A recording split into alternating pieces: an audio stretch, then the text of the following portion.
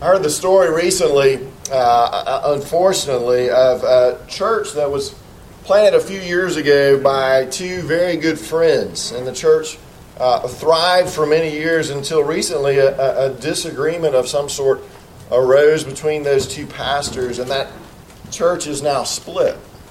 And those two men who were such good friends and colleagues are now no longer even speaking to each other. And those are sad stories to hear and disturbing stories to hear, and probably are more common than we really want to admit. For churches to have, we're not getting ready to split, don't worry. For this side and this side, for churches to have these disagreements over things. Sometimes they have disagreements over significant issues, and we can kind of understand. Sometimes they have disagreements over not so significant issues, like what color the carpet in the fellowship hall is going to be.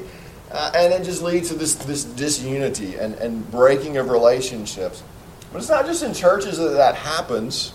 It happens in our families. It happens with friends. It happens with our coworkers. And we've all been there at one time or the other. Maybe you're going through something like that right now. This relationship that really should be unified is instead split, and there's division, and not just disagreement, but actively not liking each other. There's a real disturbance there.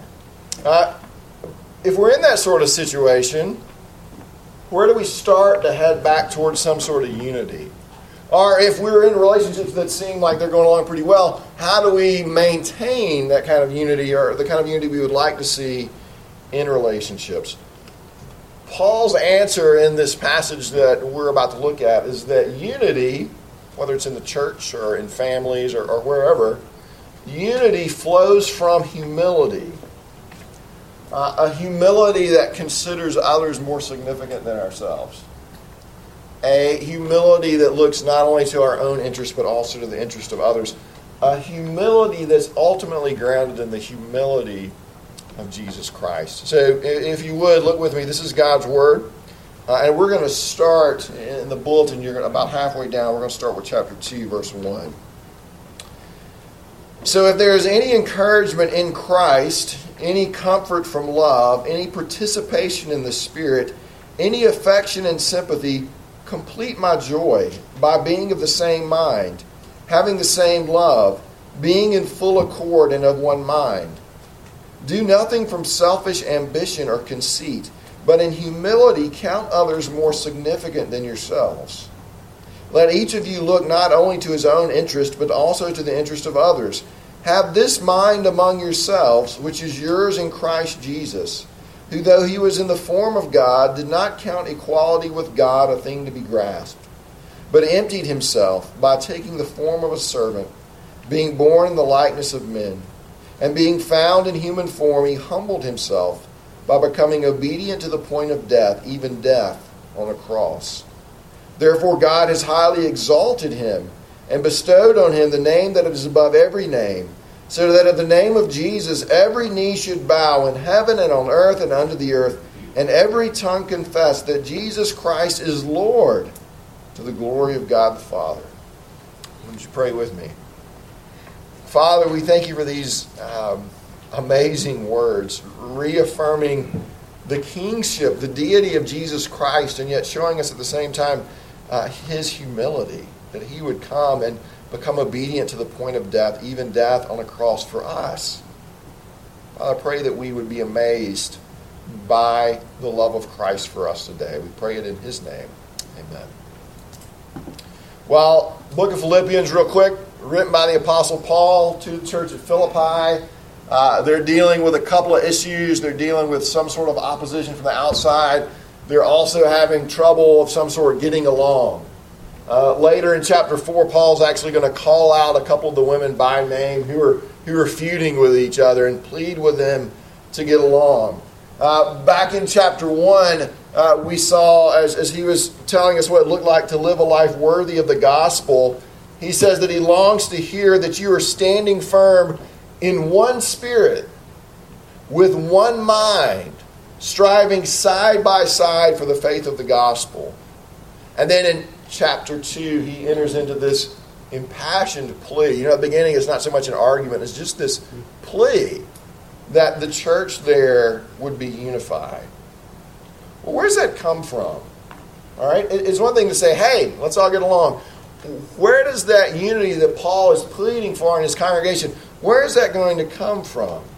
Where do we start if we're in a relationship where there's a lack of unity? How do we begin to restore a fractured relationship? How do we maintain a healthy relationship?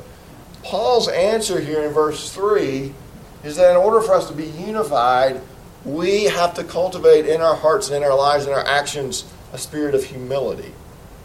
The secret to unity is actually humility. And then he shows us what I think are 4 ways in this text to cultivate and to grow that spirit of humility. We'll call these 4 keys to humility.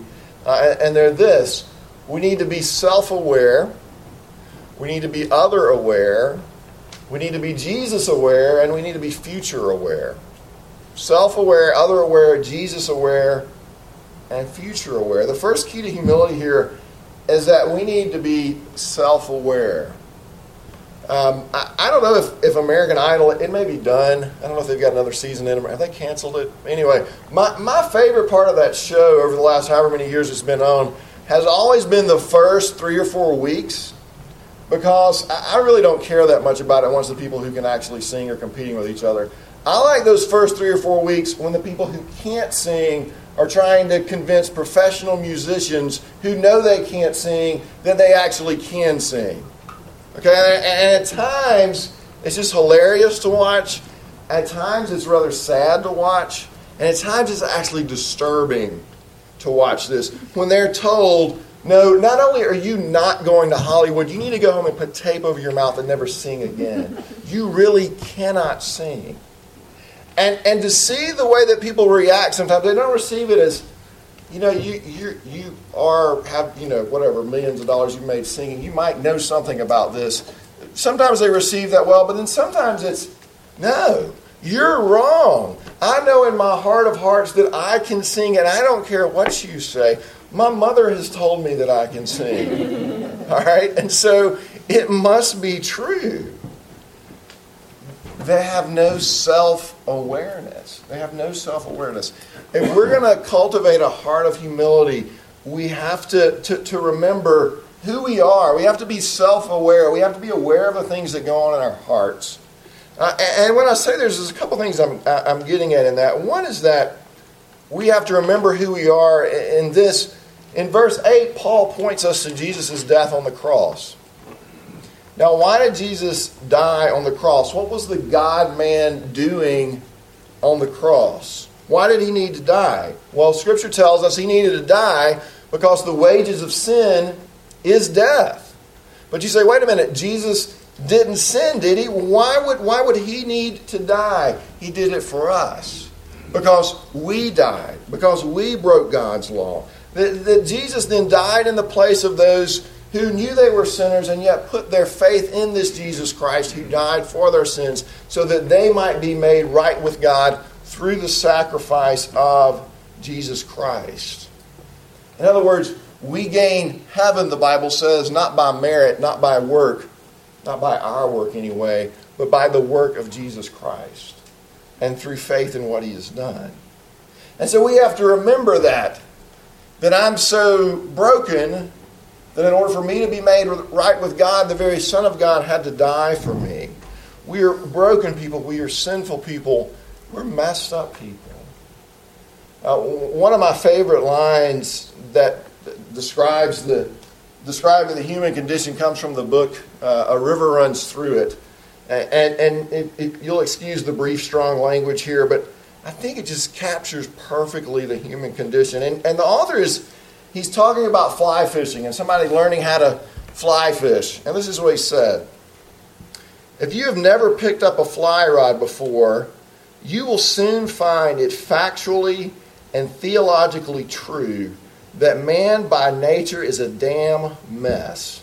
Right? That's what fly fishing will teach you. If you've never tried, you'll understand. It's a messy exercise. And he says, if you go try that, what you're going to find out is we are by nature a mess. It's not just factually true as you're trying to fish. It's theologically true about our lives. You may hear somebody use the phrase, you may use the phrase from time to time, total depravity. That's what that's getting at, is that we are by nature a mess. Or as a friend and I were talking the other day about various sins that people struggle with and that sort of thing, and he just kind of said, at the end of the day, we're all perverted.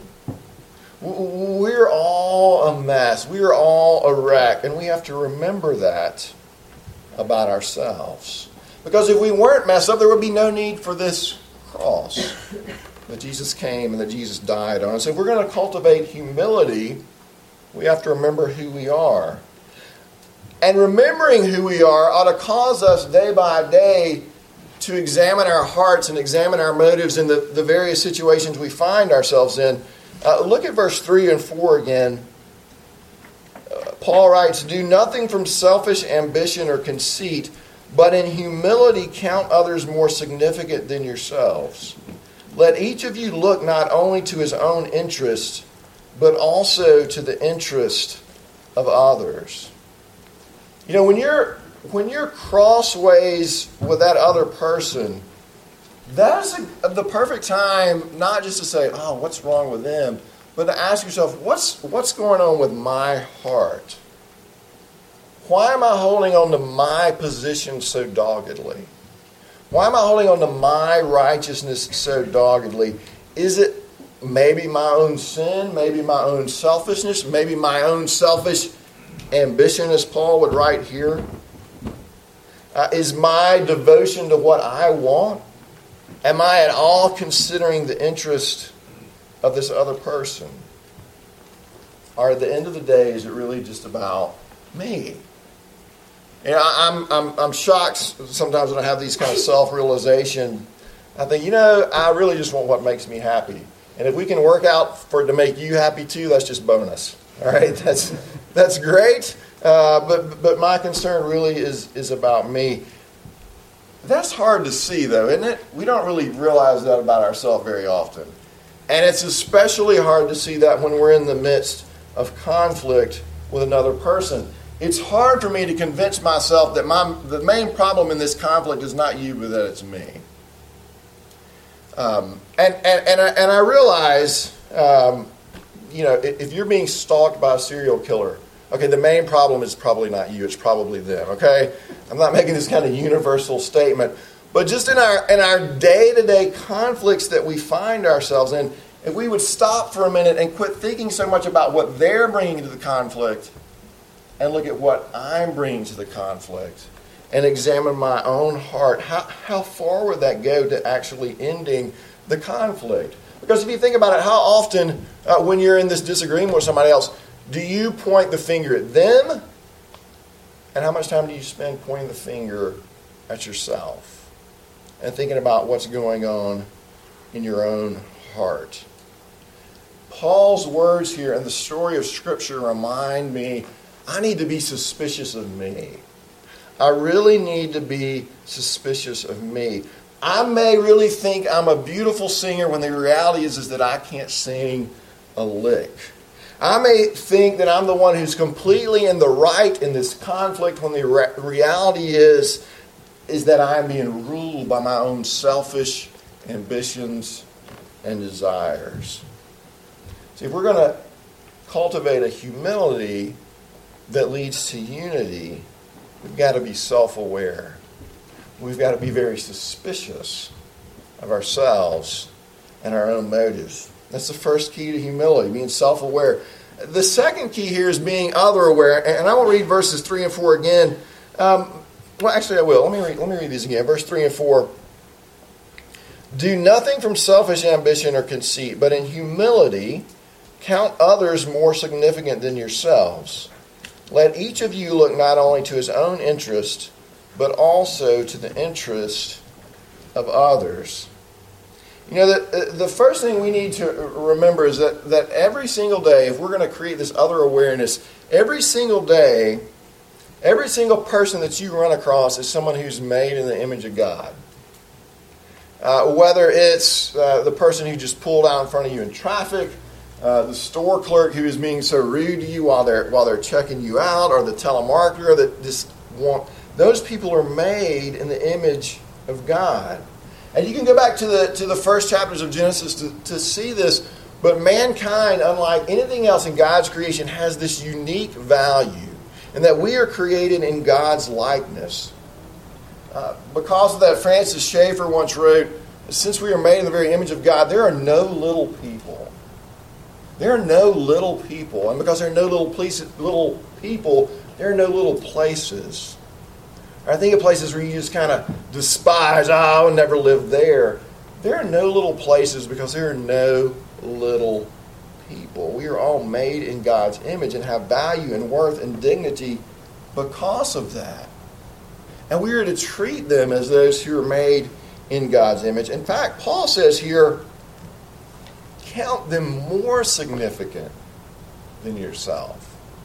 Count them more significant than yourself. Look not only to your own interest, but also to the interest of others. If we're going to do that, if we're going to look to the interest of others, we've actually got to be aware of the interest of others. There's a scene in the movie Les Mis. Well, actually, I've never seen the movie. That's kind of a Facebook joke. There's a scene in the movie where they sing. It's right at the beginning, and then right at the middle, and actually, there's a scene in the movie. This is more my speed. There's a scene in the movie Wreck-It Ralph. Okay? That's what your pastor likes to watch. The movie is about video game characters, and the video game characters live in the video games, and then at night they quit doing their video game stuff and they come out and they live their normal life, but they're still in the box in the arcade. And Ralph plays the bad guy in this video game, and it's kind of, for those of you over 40, it's basically based on Donkey Kong, the old original video game. And Ralph is kind of the equivalent of the gorilla in Donkey Kong, and he's trying to wreck everything. And whoever the hero is, I can't remember his name, is trying to save everybody. And every day, Ralph falls off the building at the end of the day, and they celebrate the hero. And then Ralph leaves at the end of the day, and he goes and he sleeps in the garbage dump with his head on a pillow of bricks, all by himself, day after day after day. And none of the other characters ever stop to think, hey, that might kind of bother him. That he's the bad guy every day. And then he has to leave, and we all stay here in the house, and he has to leave and go and stay in the garbage dump. Nobody's aware of that. And then when they have the 30th anniversary of the game, and they're celebrating their great 30-year run, nobody bothers to invite him because he's the bad guy. And it doesn't occur to anyone that might bother him not to be invited to this celebration of this game they've been in for 30 years. None of them are other aware. They're not aware of the feelings of this person that they spend 12 hours a day with, day after day after day after day. The person or the people that you may be in conflict with right now. Do you ever stop and remember, that person is made in the very image of God. They're made in the likeness of God. Have you ever stopped to say, not just what's in my interest here, but what's in their best interest? What would it look like for me to serve them? What would it look like for me to consider them better? Consider them better than myself. What are their needs? What are their wants? What are their insecurities? And you know, when you're fighting with somebody, you're always looking at their sin, but think about the ways that they've been sinned against. What are the things that have shaped them, that have made them this person that you're in conflict with at this moment? What are the difficulties in their life? How would you want to be treated if you were living in their shoes, if the roles in the conflict were reversed? You know, just to make it kind of practical, brothers and sisters, what would it look like when that last piece of birthday cake is on the plate? For you to think about your siblings first instead of yourself. No, you take it. No, you take it. No, you have the last piece of cake.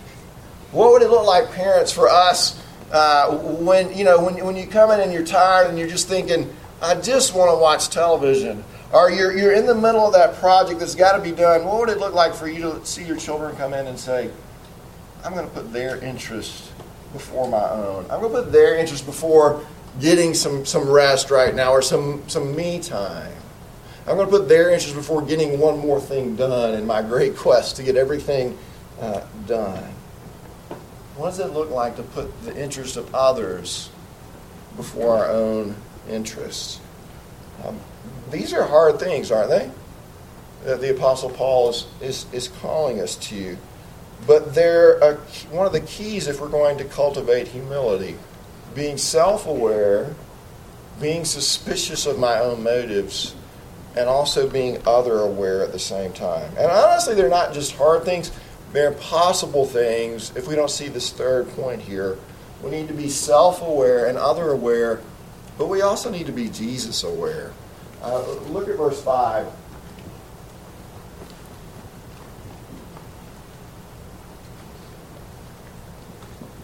Have this mind among yourselves, which is yours in Christ Jesus. Have this mind among yourselves, which is yours in Christ Jesus. Paul is saying to the Philippians in all of this, we need to follow the example of Jesus Christ. Now, I want to be clear here, because Jesus Christ is much more than our example. In fact, if you look at Jesus just as your example, all that's going to do is condemn you. You'll have no Savior, and you'll simply be wallowing in guilt and in condemnation as you try to follow His example in your own strength. Jesus came to die on the cross for our sins, to bring forgiveness. And so for Jesus to be helpful to you, He's got to be more than just your example. But that doesn't mean He's less than our example. The whole point of our sanctification, of our growth as Christians, is that we might be made more and more like Jesus Christ. And one part of becoming more like Jesus Christ is becoming more like Jesus Christ in our attitude. Look at verse 6. Actually, I'll read verse 5 again. Have this mind among yourselves, which is yours in Christ Jesus, who, though He was in the form of God, did not count equality with God a thing to be grasped. The idea here is that Jesus did not consider it something to be held on to be equal with God. What's Paul saying? Jesus Christ is fully God. John 1:1. In the beginning was the Word, and the Word was with God, and the Word was God. Jesus Christ is fully God, but Jesus Christ, the second person of the Trinity, took on human flesh. He didn't get rid of His divine nature, but He took on human nature, and He came and He dwelt among us. He refused to use His position of equality with the Father for His own advantage. He didn't cling to His position. He didn't hold on to His position. He set it aside for the sake of others. 1 Corinthians 8:9, for you know the grace of our Lord Jesus Christ, that though He was rich, yet for your sakes He became poor, so that you through His poverty might become rich. Well, how did Jesus become poor? Look at verse 7. But emptied Himself by taking the form of a servant, being born in the likeness of men, and being found in human form, He humbled Himself by becoming obedient to the point of death, even death on a cross. Jesus Christ, the King of all creation, became poor by making Himself of no reputation, by making Himself nothing, by becoming a man, by becoming a servant, by becoming a slave even. Jesus Christ, the one to whom all glory and power and honor and majesty are due, set it all aside. Set aside His majesty, set aside His glory, and became a man. He didn't give up His deity, but He took on human flesh. fully God and fully man. He went from the heights of greatness to the depths of nothingness. Jesus Christ, the one who was guiltless, took our guilt. Jesus Christ, the one who knew no sin, became sin for us. He gave up his riches. He gave up his glory. He dwelt among us. The one who was worshipped by the heavenly host became a fetus. He was born in a stable. He got hungry. He got tired. He got thirsty. His feet hurt. He got headaches.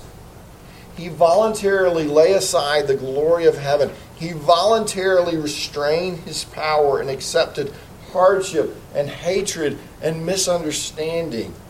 He took on the form of a slave. He waived his rights to be exalted, and he even washed his disciples' feet. Mark 10:45 says, "The Son of Man did not come to be served, but to serve, and to give his life for the ransom of many." See, the humiliation of Jesus Christ didn't end with his simply becoming a man. It extended all the way to his death on a cross, where he died a death that was customarily reserved for slaves and criminals. Jesus Christ voluntarily became obedient to God the Father. Even though he was tempted to give up, he remained obedient to death, a painful and shameful and accursed death. He bore our sins. He bore the pains of hell on our behalf. He became poor so that we might become rich. And Paul is saying, look what your Savior has done for you. Look how he became poor so that you might be rich. Look at how he humbled himself to save you. Shouldn't that create the same sort of humility in you? That life that would be characterized by dying to self so that you might serve others. In the movie Hotel Rwanda, Don Cheadle plays the manager Paul Rusesabagina. I'm butchering his name, but he plays the manager of this hotel in the capital city of Rwanda. It was a hotel that catered primarily to wealthy, 4-star hotel that catered primarily to wealthy European travelers. Well, while he was manager, the conflict between the Hutus and the Tutsis kind of reached its apex. They had been feuding for various reasons for centuries. The Hutus were in the majority, and at one point the Tutsis, while in the minority, were the ruling party, and they oppressed the Hutus. And now the Hutus had the power. In fact, one of their own was the president of Rwanda, and the United Nations was there, and they were brokering what looked to be a peace agreement between the Hutus and the Tutsis. And about the time that they had finally brokered this peace agreement, the president's plane, remember the president was a Hutu, his plane was shot down. It mysteriously crashed. And the more extreme elements of the Hutu party used that basically as an excuse to go on a rampage, killing Tutsis. They would refer to them as cockroaches. Centuries of animosity just boiled over all at once. And during this genocide, it's estimated that between 800,000 and 1 million people were killed. Many of them with machetes. It was a brutal event. And in the midst of all that, this man named Paul is himself a Hutu. Right? He's a member of the party that has all the power. His wife is a Tutsi. All right? And they live in a neighborhood where they have lots of Tutsi friends. And so he takes many of their friends and his family and he gives them shelter in the hotel. And then people find out and more people begin to come. And by the end of the movie, he is sheltering over 1,200 people, 1,200 refugees in a 4-star hotel. When the reality is that he didn't have to do any of that. He was an honored man. He was a respected man. He was a wealthy man. He had contacts.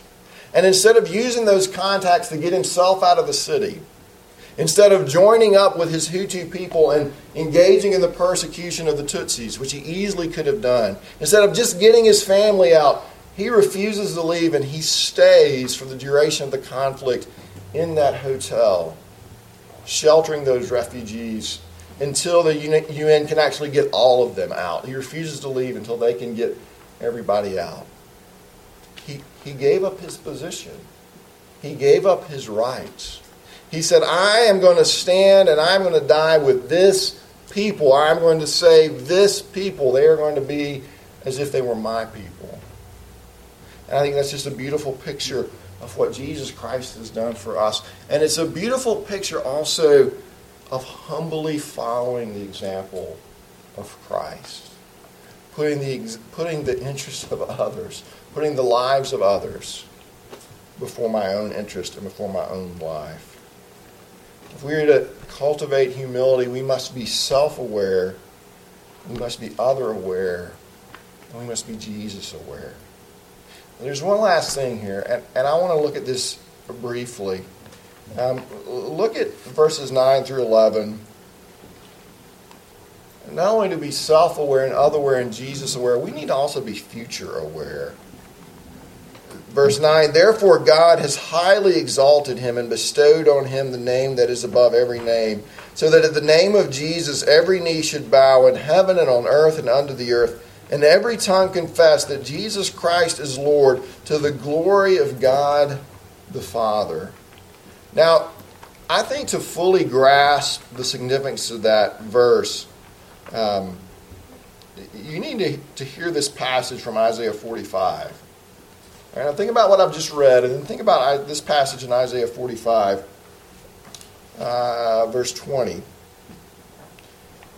Assemble yourselves and come.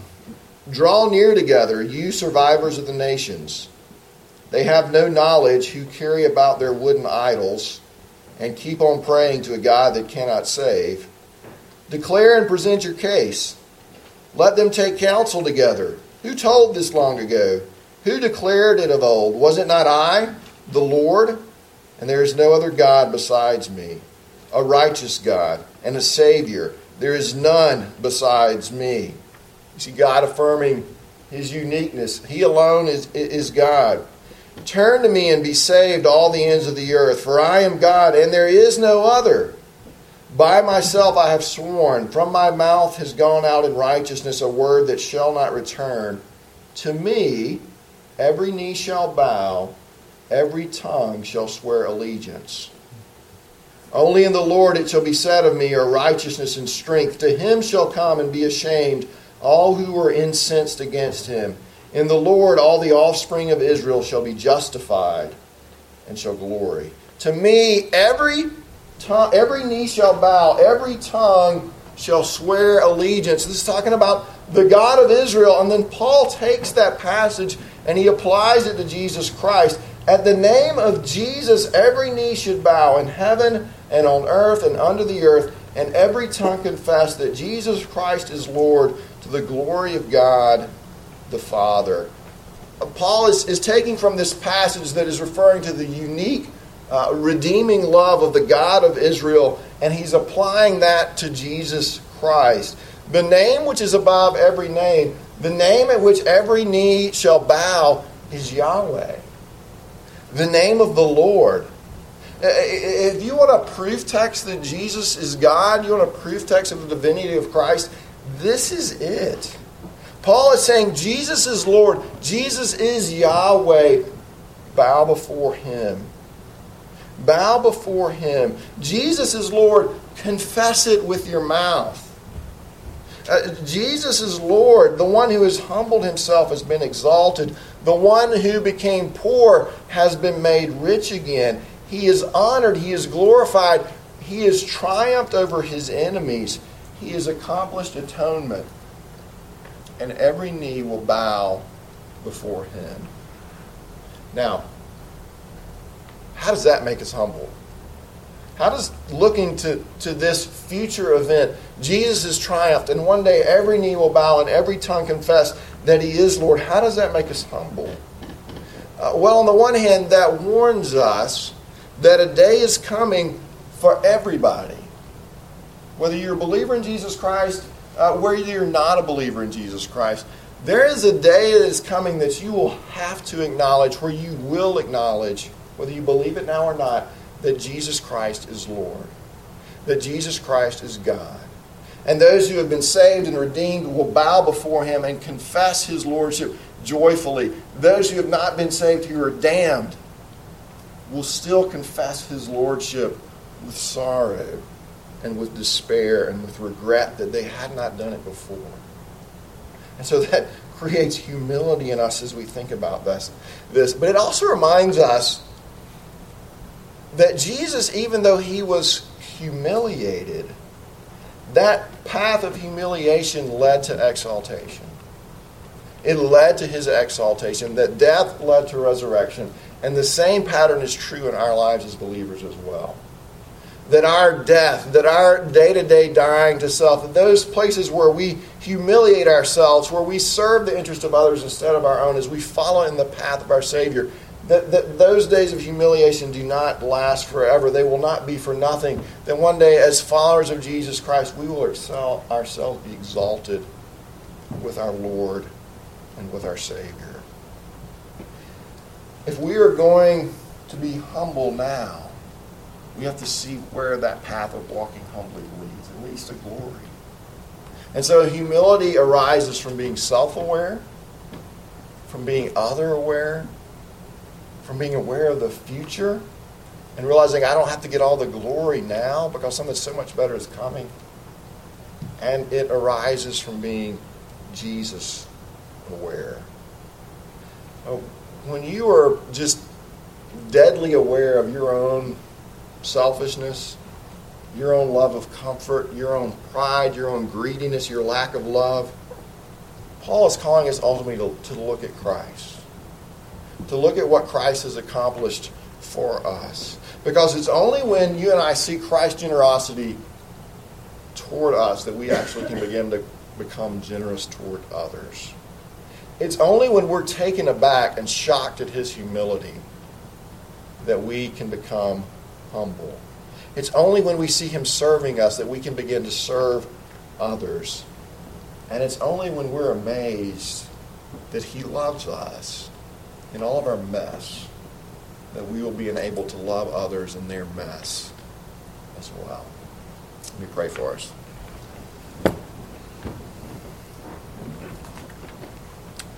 Lord Jesus, we need eyes to see. Not just physical eyes, but spiritual eyes. We need to be able to see ourselves and be suspicious of ourselves. Because we're masters of our own propaganda. So help us to see who we are. Help us to examine our motives. Lord Jesus, we need to be aware of others. We need to think about what they're going through because we very often confess that we don't. We need to be aware of the glory that awaits the followers of Jesus Christ. And we need to be aware of you, Lord Jesus, who died humbly for us to save us from our sins. Lord Jesus, would you work humility into our hearts so that we might experience unity in our lives?